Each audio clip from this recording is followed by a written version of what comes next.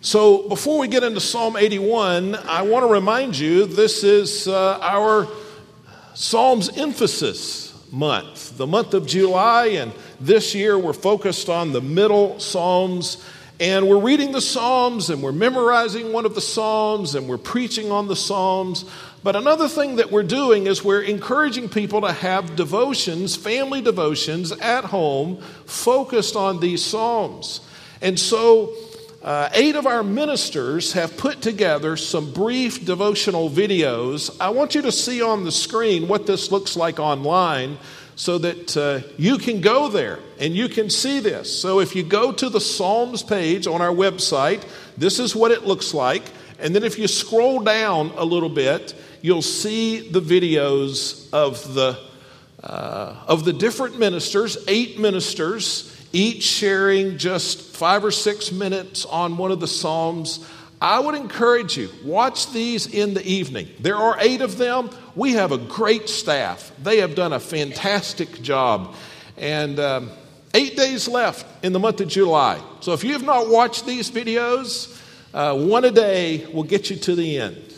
And if you're wondering how we put that together, we just decided that order-wise we'd start with the best-looking guy on staff, and then we just work our way down the list. So I do the first video, and Grant and Caleb West are taking care of the last 2, and you can catch those.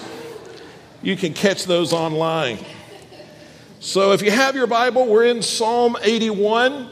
You know, often when we read the book of Psalms, we read of the loving kindness of God. We read of how much God cares for us and takes care of us. In fact, if you have read already today the assigned reading, you read in Psalm 89. Let me just read some of that. Psalm 89, verse 1, I will sing about the Lord's faithful love forever. I will proclaim your faithfulness to all generations. And then we just read the first 20 verses, I think, of Psalm 89 today. But verse 15 says, happy are the people who know the joyful shout. That means happy are those who know how to worship the Lord. Lord, they walk in the light from your face. They rejoice in your name all day long, and they are exalted by your righteousness, for you are their magnificent strength. We read just this past Friday, Psalm 86:10 and 13, which says, you are great, Lord, and you perform great wonders. Your faithful love for me is great, and you rescue me from the depths. But I want to talk today not just about the loving kindness of God as it's expressed in the blessings that he pours into our lives, but I want to talk about the least benevolent thing God does. At least from our perspective, what is the worst thing that God does? We read in the Psalms so often of the great things that God does, but does God sometimes do things in our lives that at least from our perspective are difficult things, or hard things, or terrible things perhaps? That's what I want to focus on just for a few minutes this morning. What do you think is the most terrifying thing that God might ever do in your life? You know, when we think of the fear of the Lord, we're thinking often of the ways that God disciplines his children. The Bible says in Hebrews chapter 12 that God disciplines his children, those that he loves, because he cares for them and he wants them to go down the right paths. And so we think of the discipline of the Lord, all different ways that God might bring discipline in our lives. But what do you think could possibly be the scariest, the most terrifying thing that the Lord might do in our lives? Do you know what it is? I'll give you a moment to think of it. What is the scariest thing, the most terrifying thing the Lord might do? Well, as it turns out, the most terrifying thing is not something that the Lord would do, but I think it is something that the Lord would stop doing. And I want to show you that in Psalm 81, verse 12. And we're going to look at some further verses in Psalm 81, but let's just start with this one. Psalm 81:12, so I gave them over to their stubborn hearts to follow their own plans. Let's look at that closely. It begins with the simple word so. That means this is contingent upon some activities that happen in the verses that precede this. Some things that the followers of God failed to do. And because they failed to do those things, now, so God is going to do what he mentions here in verse 12. So, because of their conduct, because of their faithlessness, he says in verse 12, I gave them over. See, here's the frightening part. That God at some point may just let us have what we want. That at some point, God may just let us go where we want to go. That at some point, God may just allow us to chase after what our deceitful, wicked hearts desire to chase after. See, one of the greatest gifts that God has given to his children is the restraining influence of the Holy Spirit. And the Holy Spirit within me, the Holy Spirit within us restrains us from so many things that our hearts would go to without the Holy Spirit. And here he threatens, here he warns that he might take away the restraining influence of the Holy Spirit and he might give us over. He might give us over. There are times in Scripture where this is spoken of in the lives of those who don't know the Lord, that God gives them over. And there are times in Scripture where the Bible talks about God giving his children over, at least for a time, to their deceitful hearts. I'll share some of this. 2 Chronicles 24:20 says, because you have abandoned the Lord, he has abandoned you. Because the Israelites continually disobeyed, continually abandoned the Lord. Finally, the Lord says, okay, that's what you want, that's what you'll get.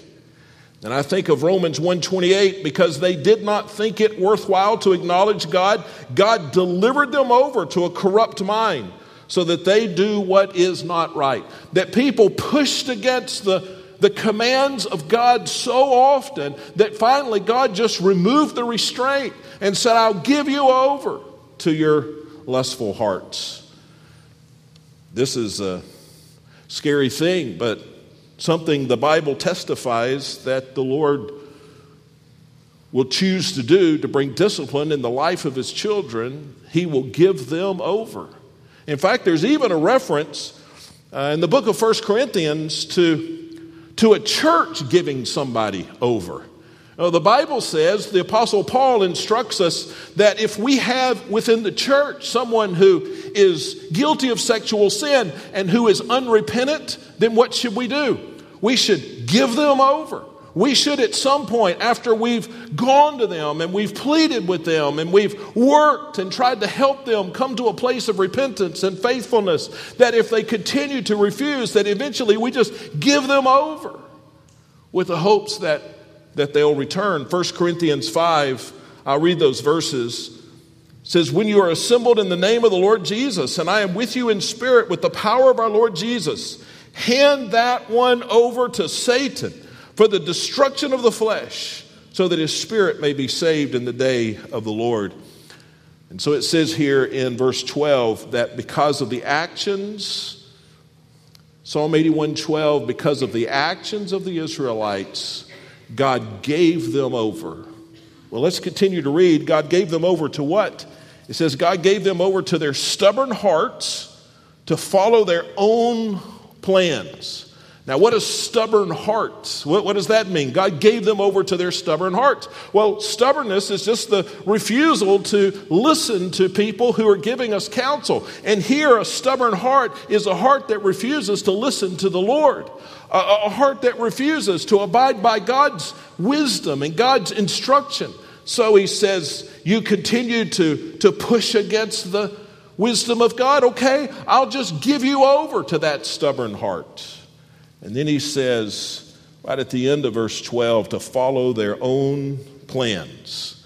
Instead of following the plans of the Lord, we're given over to follow the lust of our hearts. We're given over to follow the wickedness and the deceit of our hearts. Scariest thing I can think of that God might do in the life of a believer is right here in verse 12. So God gave them over. I want you to see if we can have a word picture of this. So imagine there's a boat, not a cruise ship boat, but not a little fishing boat, just a boat, a medium-sized boat. And it's tied to the dock with 2 or 3 ropes, 4 or 5 ropes, I'm not sure. It's tied firmly to the dock. And then a great storm comes, and the winds blow, and there are waves, and those waves push against that boat, and that boat pulls against those ropes. As the water rises and the water falls, those ropes are stretched and tugged and pulled. What would be the worst thing that could happen to that boat? The worst thing is if those ropes were to break, right? The worst thing in that storm that could happen to that boat is that the ropes come loose, and then the boat is free of the dock, but then the boat will drift into dangerous waters, and it will end up on the rocks, and it will capsize, and it will sink. You see, the ropes that the boat was pulling against were the lifelines that boat needed in order to be safe in the storm. But if the boat is just released, then there's no predicting what will happen. God gave them over to their stubborn hearts and to follow their own plans. At some point, God just cuts the ropes loose. I thought of another word picture. Often we see kids who'll be given, maybe it's their birthday, they're given some balloons, helium balloons, a little ribbon, and you see kids happy about their balloons, and they're walking around, little kids. Now the helium in that balloon does what? Well, it's lighter than air, and so it causes the balloon to want to rise. And you know, maybe this is pushing an illustration too far, but that's at least a little bit of a picture of our tendency to move away from God, right? We're always trying to pull away from God.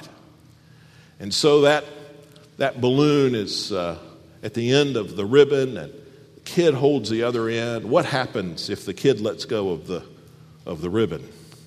Well, the balloon goes, and it's gone. And now it is just subject to the winds. It'll go wherever it's going to go.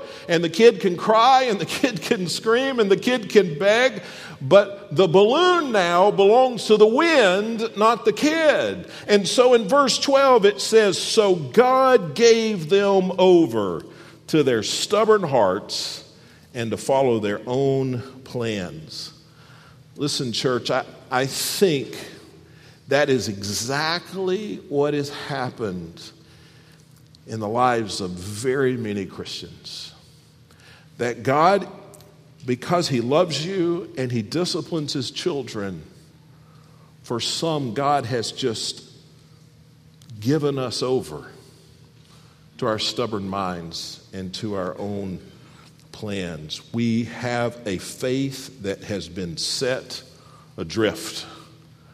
And you can see this, if it's true in your life, you can see this a number of ways. You can see this in the worldliness of your entertainment and your amusements. What are the things that you find entertaining? What are the things you enjoy watching on television or looking at on the internet? And oftentimes, that's as far as you need to look to see that maybe God has given you over to stubborn minds, hearts, and to your own plans. I think another way you can see that your faith is adrift is that you lack a consistent commitment to church. You know, there was a day not too many days ago, not too many years ago, that what it meant to be faithful to church meant that you were here 50 times a year. Now, when we talk about somebody being faithful to church, we mean somebody that comes 20 times a year. And we've changed the definition over the last 10 years. And I think that's an indication that oftentimes people have a faith that is adrift. Lackluster worship, loss of joy in serving the Lord and loving other people, lack of joy in giving. We lose the burden for lost people to come to know the Lord. Those are all indicators that even as a child of God, that the Lord may have given us over to a stubborn heart. Well, what do we do if our faith is adrift? What do we do? In Hebrews chapter 2, verse 1, it says this, "For this reason," because our faith can be adrift, "for this reason, we must pay attention all the more to what we have heard so that we will not drift away." We need to pay attention to the counsel of God's word. So let's look back into Psalm 81. We've looked pretty closely now at verse 12. God gave them over to their stubborn hearts. But the 3 or 4 verses that precede that tell us what caused God to do what he did. And then the 3 or 4 verses that follow it give us some good news about the disposition of the Lord toward those whose faith is adrift. But let's start with the verses that come before. What leads to a faith adrift? There are 3 things here. We find the first in verse 8. It is a failure to listen to the Lord. A failure to listen to the Lord. So look with me. Psalm 81:8. "Listen, my people, and I will admonish you. Israel, if you will only listen to me." Now, if you've been reading the Psalms with us this month of July, you have heard the psalmist say, I think this is interesting, over and over, you have heard the psalmist complain that God is not listening to him. But here's the truth. The real problem is that he's not listening to God, right? And so one of the reasons, the first reason that God gives them over to their stubborn hearts is that they will not listen. Now, what does he mean by not listening? I don't think he just means that we need to read our Bibles and go to church. Now, I think you should read your Bible and go to church. But I think this is much more than that. He's talking about really listening to the Lord. He's talking about having a dialogue in your heart and your mind as you listen to the Lord. Asking questions like this: Lord, how should my attitude be different today? I've heard your word preached. So now what should my attitude be? What should I be more thankful for today? In what ways have I let worldliness creep into my life? How can I better honor you today? How can I show others the love of Christ today? We need to actively listen to the Lord and see what the Lord is saying to us in our lives that would impact how we honor him, the attitudes that we have, the things that we do, the things that we repent of. We need to truly listen to the Lord.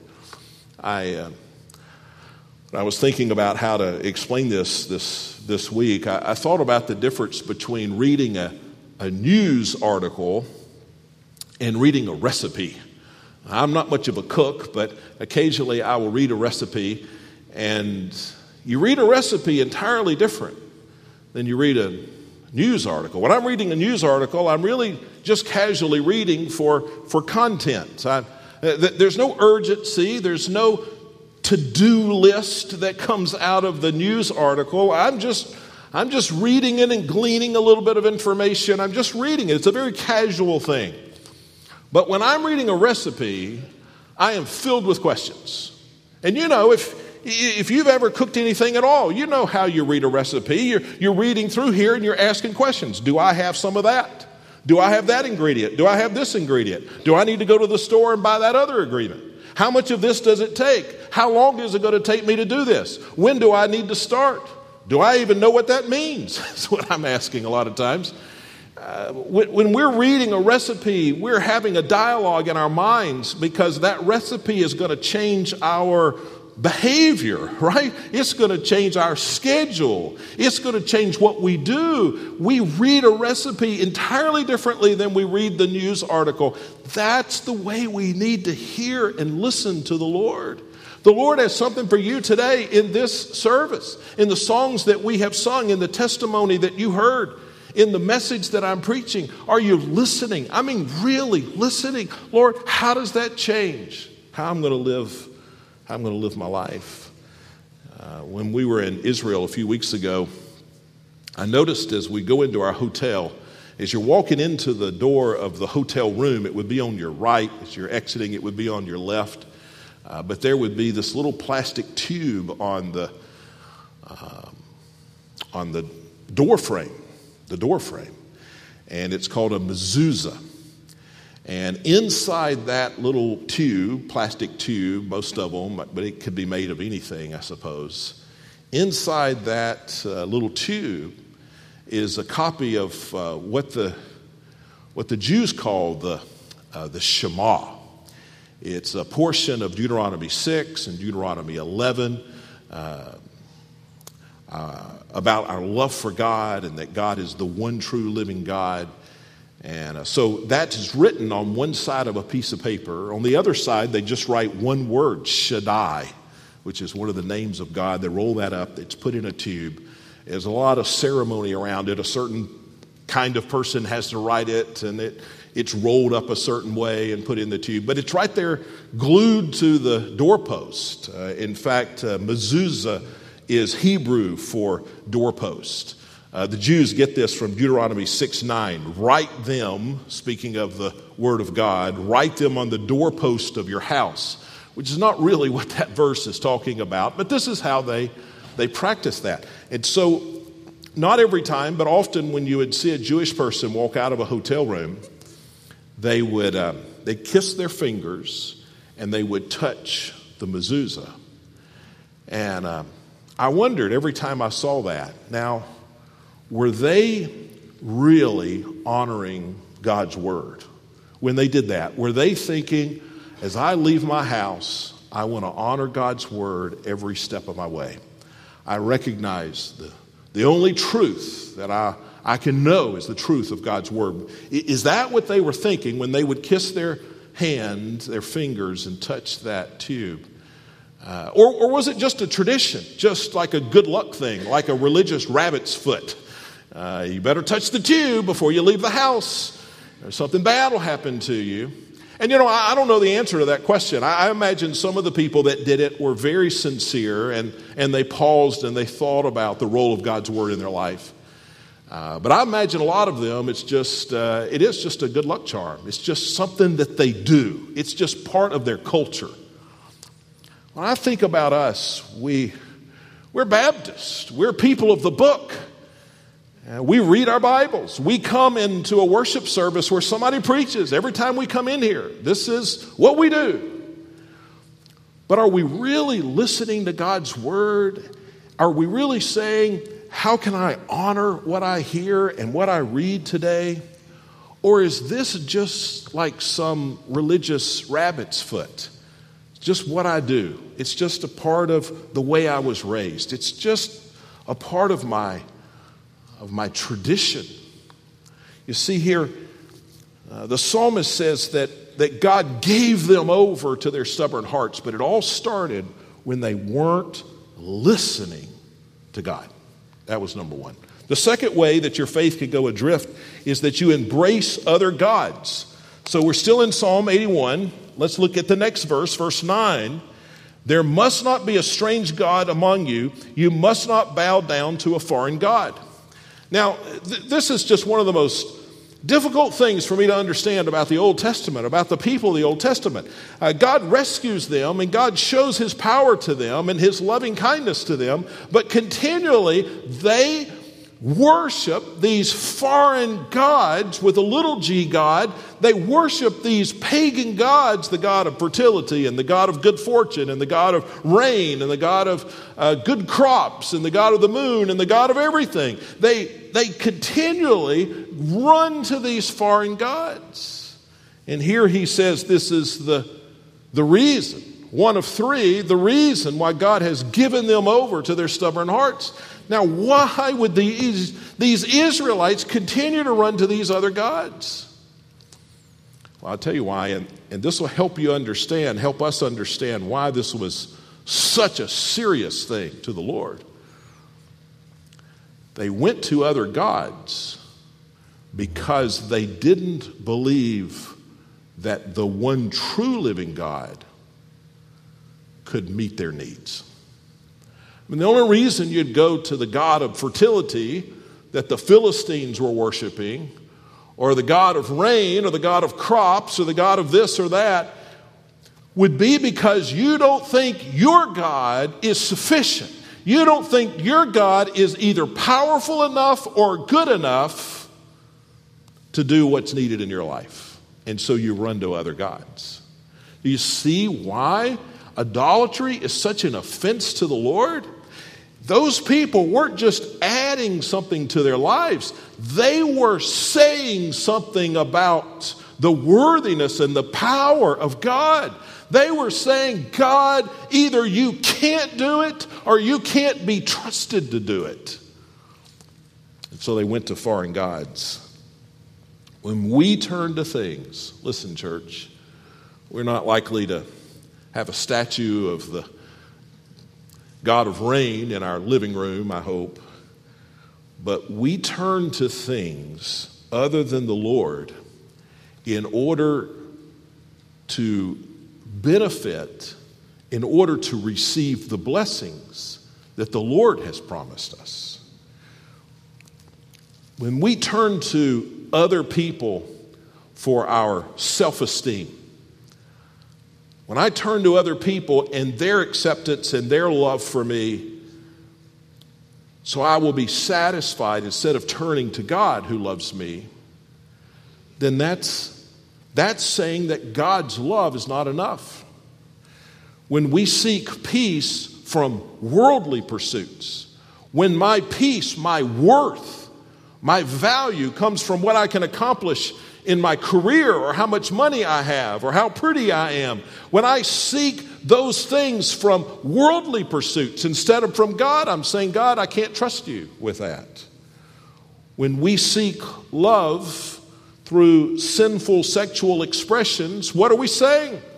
We're saying, I can't trust God. God is either not able or not good enough to meet my needs.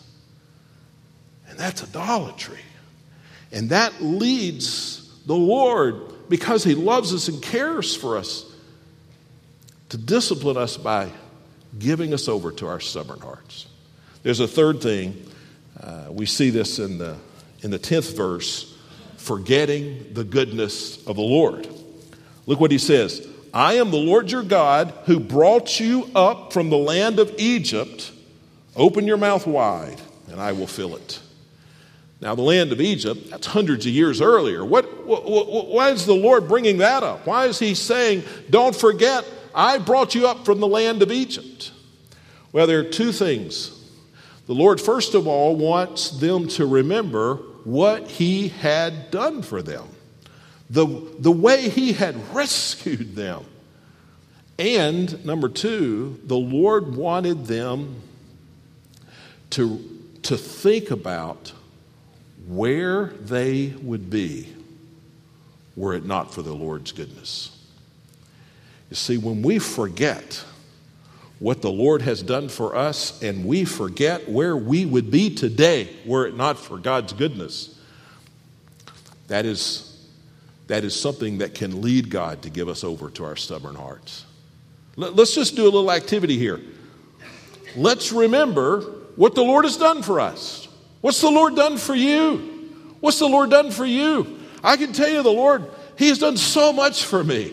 The Lord saved me in my sins, and my life was going in the wrong direction, and I was guilty of all kind of things that I'm embarrassed to tell you about, and there was no hope for me. But the Lord, through just unexpected circumstances, taught me about the grace and the mercy of God, completely changed my life.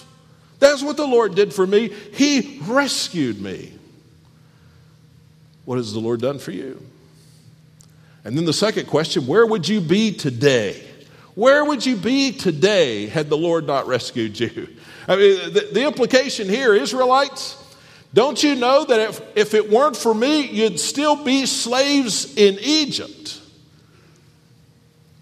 But I rescued you.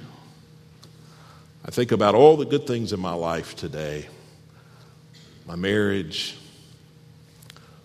my church family. I think about my kids.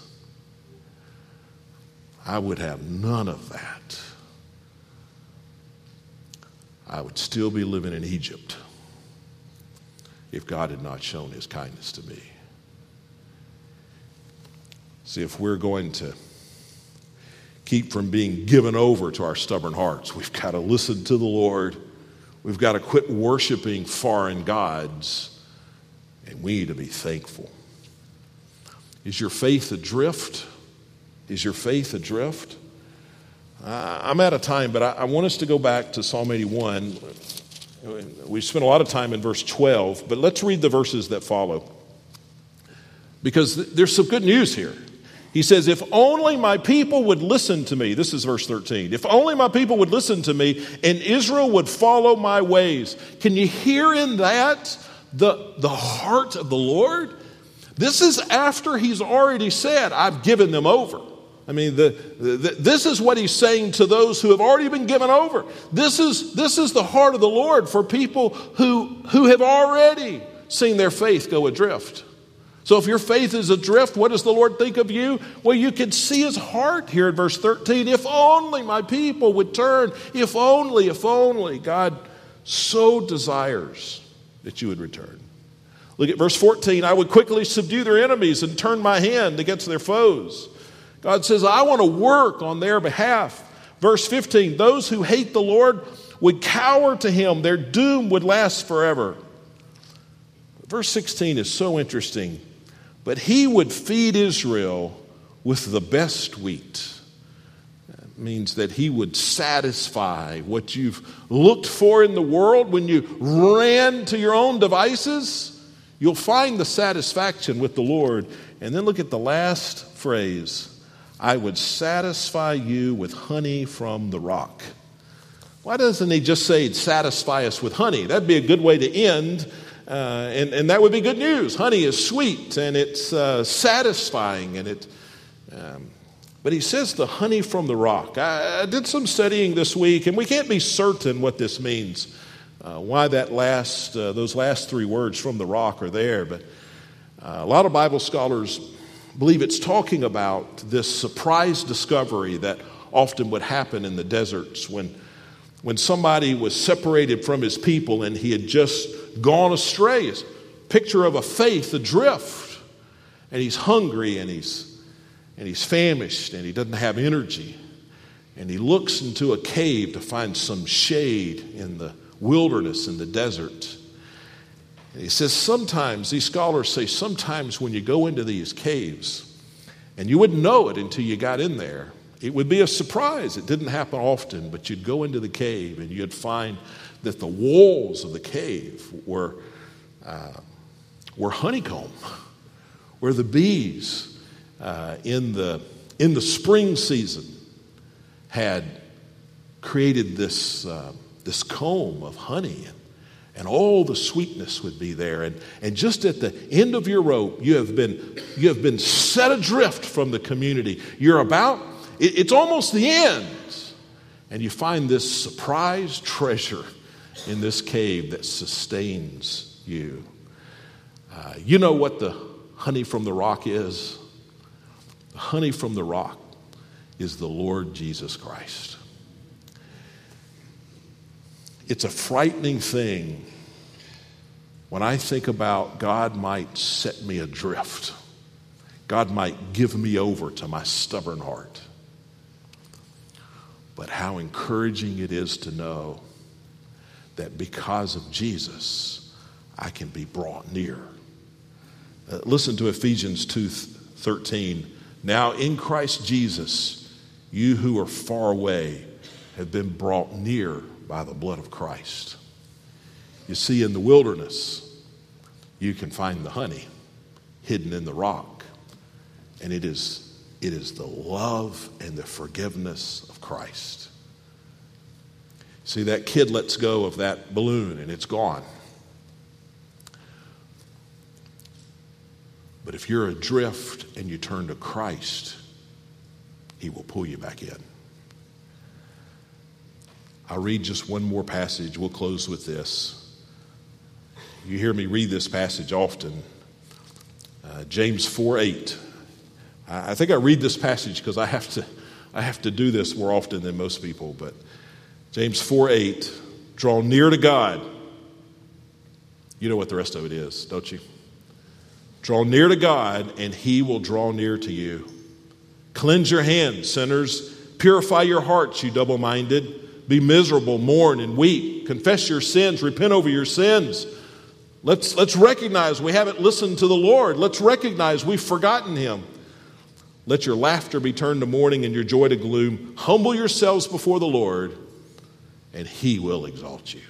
Head bowed, eyes closed. Father in heaven, I know that often in our lives, because you love us so deeply, you have given us over to our stubborn hearts. But all is not lost, because it's your heart that we're drawn near to you. Help us to confess our sins, to mourn over our sins, but to let you exalt us in that time. And we pray this all in Jesus' name. Amen. Let's stand together as we sing.